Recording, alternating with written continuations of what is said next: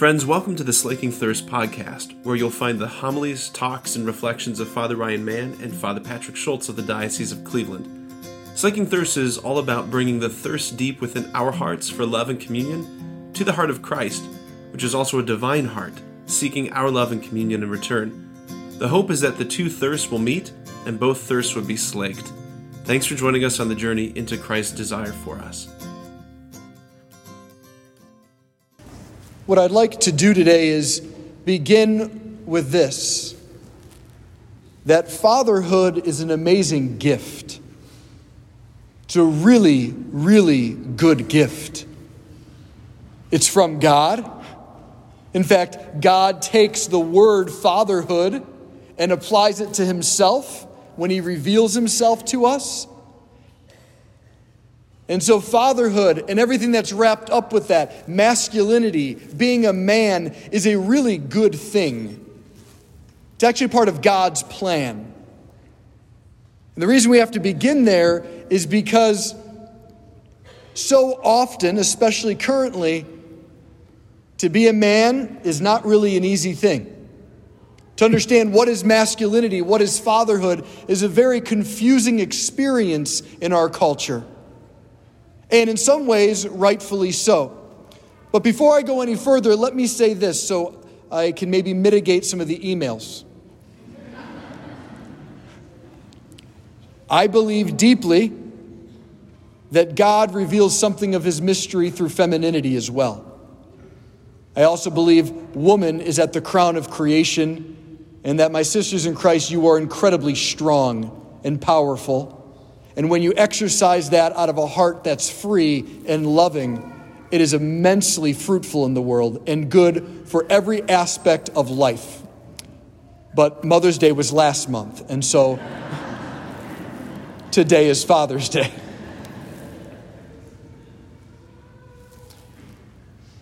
Because so many people have experienced the strength and power of masculinity in a broken way, meaning men have not wielded their power as God designed, we have things like the Me Too movement and phrases like toxic masculinity.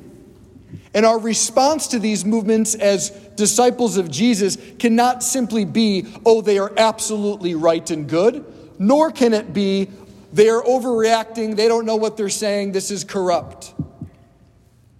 Men have done awful things in the name of being a man.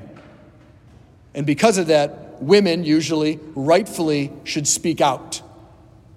But the speaking out should not be to shame, condemn, and get rid of masculinity, but to draw out of men the truth of who we are according to God's plan. To realize, yes, we do have a certain kind of power. Yes, we do have a strength and an intensity.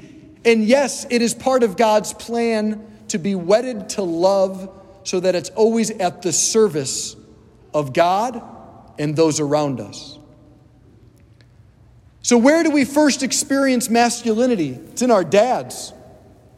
Your first experience of a man was your dad. And all the things that goes with that, right? So some of you had amazing dads and have amazing dads. They're your hero. You want to be like them. And if that's your story, that's awesome. And I think you can still admit your dad needed to go to the confessional like all of us. No dad is God, and yet he can be really, really good. Some of us have absent dads. Maybe that's physical. Maybe you never knew your dad. Or maybe due to a divorce, you only saw your dad on an occasion.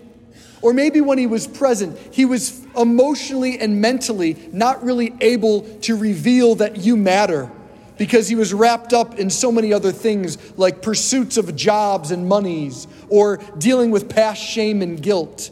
And so he wasn't a gracious presence, but he was there maybe. And some of us have present dads who have been very, very painful and destructive. Maybe they were an addict.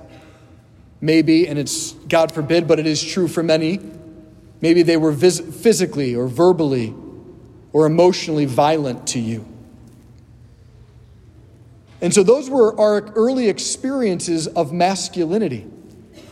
Should it surprise us that flash forward 50, 60 years, Our culture is utterly confused on what it means to be a man, and is it a good thing? Add to this gender identity politics and confusion, and you have all the confusion on how to be a man in this world.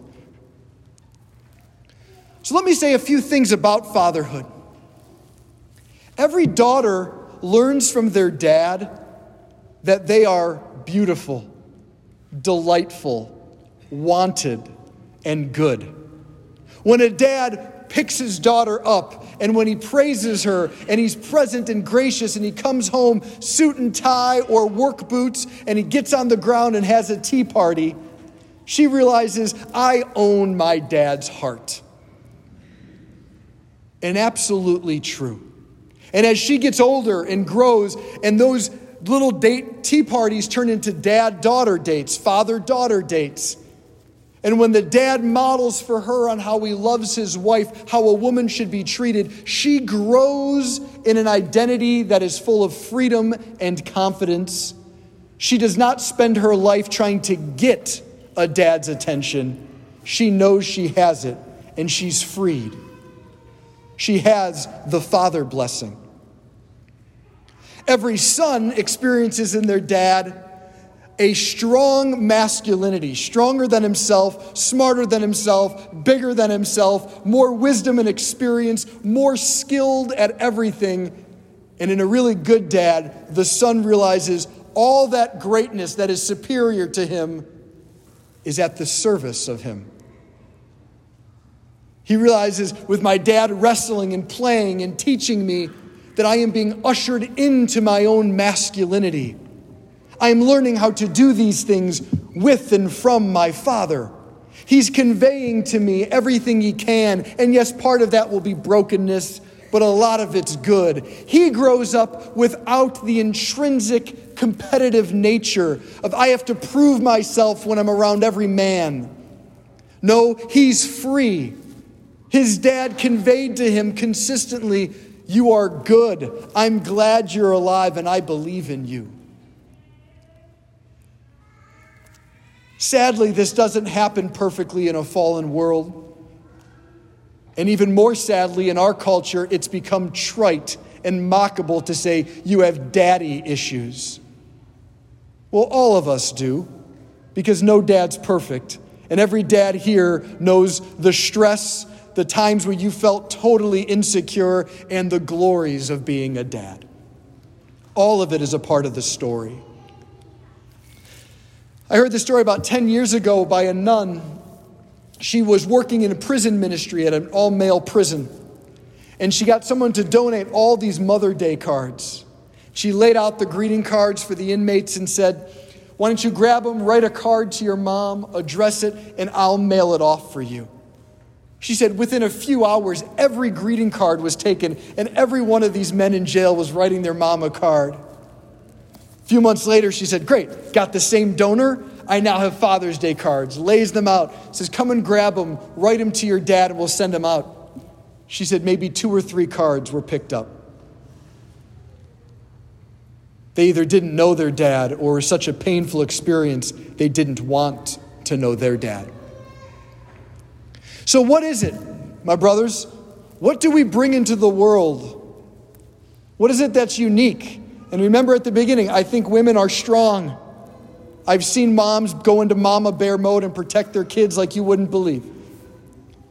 But there's a certain strength that a man brings into the world. A decisiveness, a directiveness, a mission-oriented way of living that is so, so good. Remember, when God took on flesh, he only had 2 options. Do I come as a man? Do I come as a woman? And there's a reason why he came as a man. But he came in the fullness of masculinity, not in a broken way. He didn't take on the insecurity of men. He revealed the fullness of masculinity, and we see it on display in the gospel today. Jesus' children, his disciples, are scared. They're about to die due to the waves and the wind. They don't know what's going on. And they say, do you even care?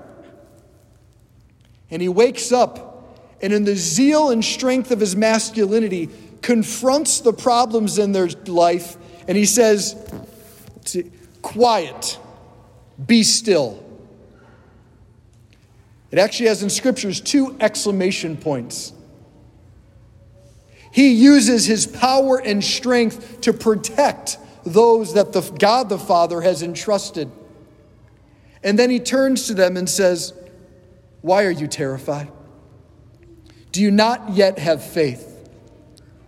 He doesn't mean, why did you get scared that you almost drowned? That's understandable.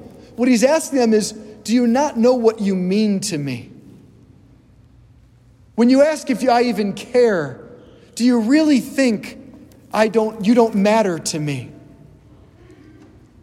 Jesus reveals 2 key principles of fatherhood: protection and blessing. A good dad reveals consistently, over and over again, what his sons and daughters mean to him. And by doing this, they grow in the security of their own identity and are freed up from so many things that sociologists and psychologists have named for decades. Ultimately, if you want to see what's one of the most sacred things in this world, look at what's become most mocked and profaned. The devil knows that fatherhood has a capacity to heal and bless and to reveal God. After all, Jesus came into this world to do one thing: to reveal the face of God, and he does it as a loving father. The first prayer you were taught after the sign of the cross was the Our Father. And the good news of whether your dad has been wonderfully a blessing, absent, painful, or mixed story, Jesus is eager to bring us the Father blessing. And in Jesus himself, we have God the Father entering the world and our humanity meeting him. And so at every Mass and every moment of Christian prayer and life, we bring our humanity to Jesus, who unites us to the power and love of the Father, who protects and is eager to bestow on us the true Heavenly Father blessing that sets us free. And so on this Father Day, I will ask in just a minute for all the fathers to stand, but I want us to reclaim and start proclaiming again to the world that it's good to be a man. It's good to be a dad. And yeah, it's hard, but that's why Jesus gave us the sacraments and a community, because we need a father. We have God, and he's raising all of us up to be an image of him. And so I invite all the fathers to stand for a Father's Day blessing.